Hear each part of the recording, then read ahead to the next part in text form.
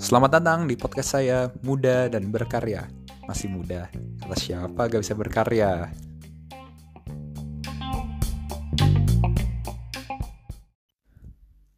Halo guys, selamat datang di episode ketiga dari podcast Muda dan Berkarya. So, thank you banget udah dengerin episode 1 dan episode 2. Kali ini kita mendiskusikan topik yang juga gak kalah seru. So, di episode ketiga ini, topiknya adalah The Harshest Lesson That I've Ever Seen With My Own Eyes. Jadi, dimaksud dengan harshest lesson ini adalah cara mendidik yang keras gitu, namun sangat-sangat straight to the point.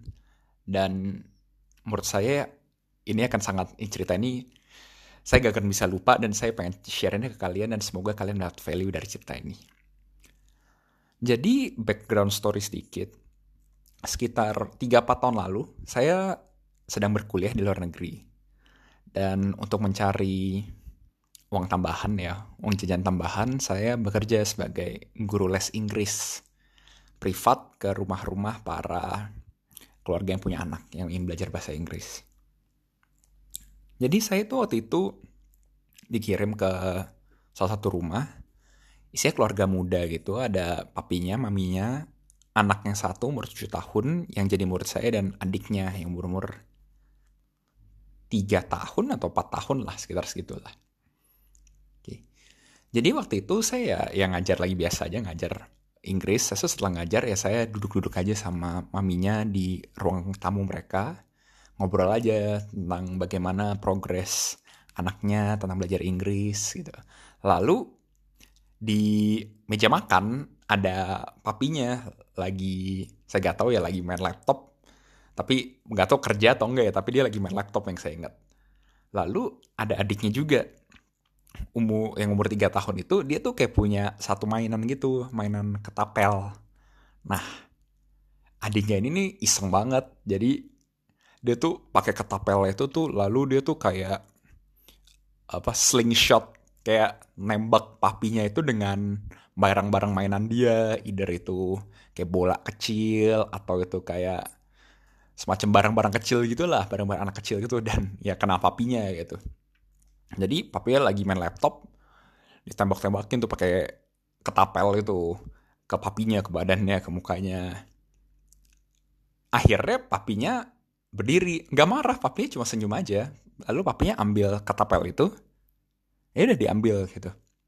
Nah, dari detik ketapel itu diambil, si adik umur 3 tahun ini tuh teriak-teriak, "Pah, balikin sini, itu punya aku.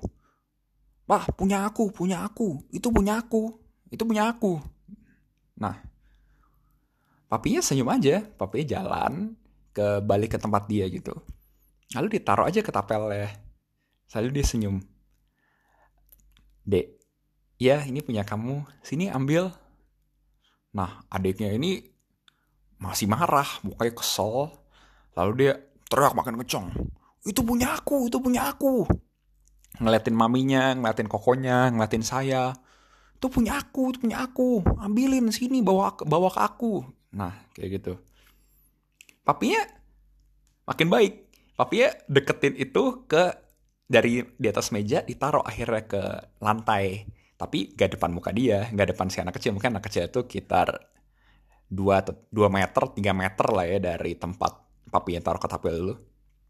Papinya bilang, "Iya deh, ini punya kamu, sini ambil." Ditaruh di bawah kakinya gitu. Adanya makin menggila gitu, "Papa yang kasih ke aku, sini, karena itu punya aku." Akhirnya papinya senyum aja. Lalu papinya injek ketapel itu sampai rusak. Das, grok gitu, grok. Hening satu ruangan. Saya hening, maminya hening, kokonya hening. Adiknya paling cengok, adiknya kayak bener, like that's the worst thing that he's ever seen in his own life gitu. Hening semua bener hening, karena suara kraknya itu suara ketapel kayu gitu lah, dia krak gitu, langsung kedengeran semua. Adiknya dari marah-marah diam.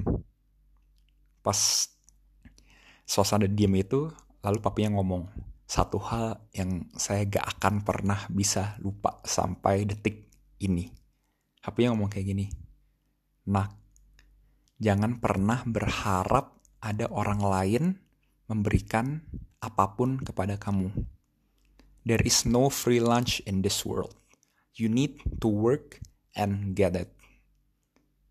Des, langsung gila. Itu saya langsung merinding. Saya bahkan ngomongin ceritanya itu saya langsung merinding. That's literally the harshest lesson that any parents can give to their son. Gitu. Jadi intinya dari cerita ini adalah jangan berharap kalau apapun yang kamu mau itu bakal diberikan dari orang lain ke kamu. Gitu.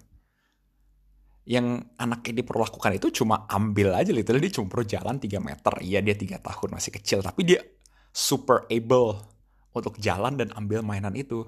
Namun karena anak kecil itu memiliki ego besar ya, anak kecil kan kayak suka berpikir kalau the world revolves around them.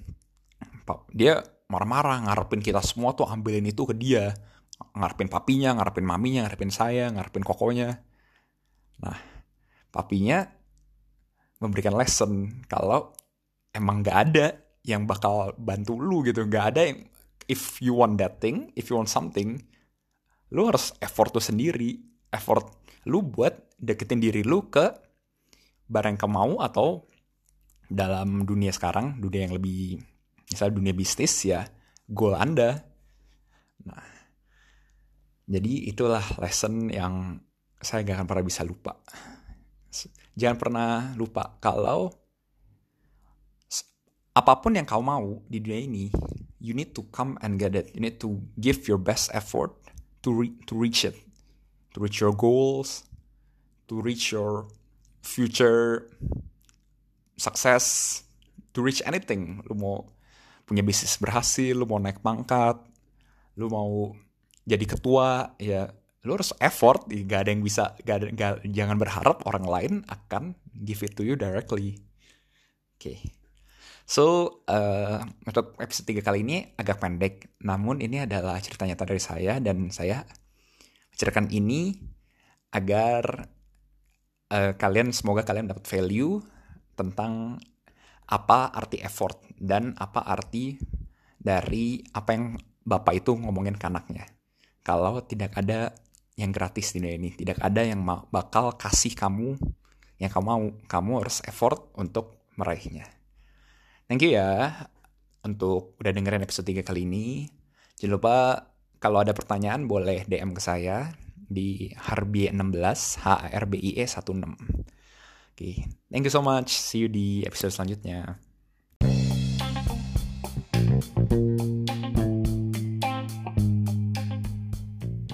Terima kasih telah mendengarkan episode dari podcast Muda dan Berkarya. Sampai jumpa di episode selanjutnya.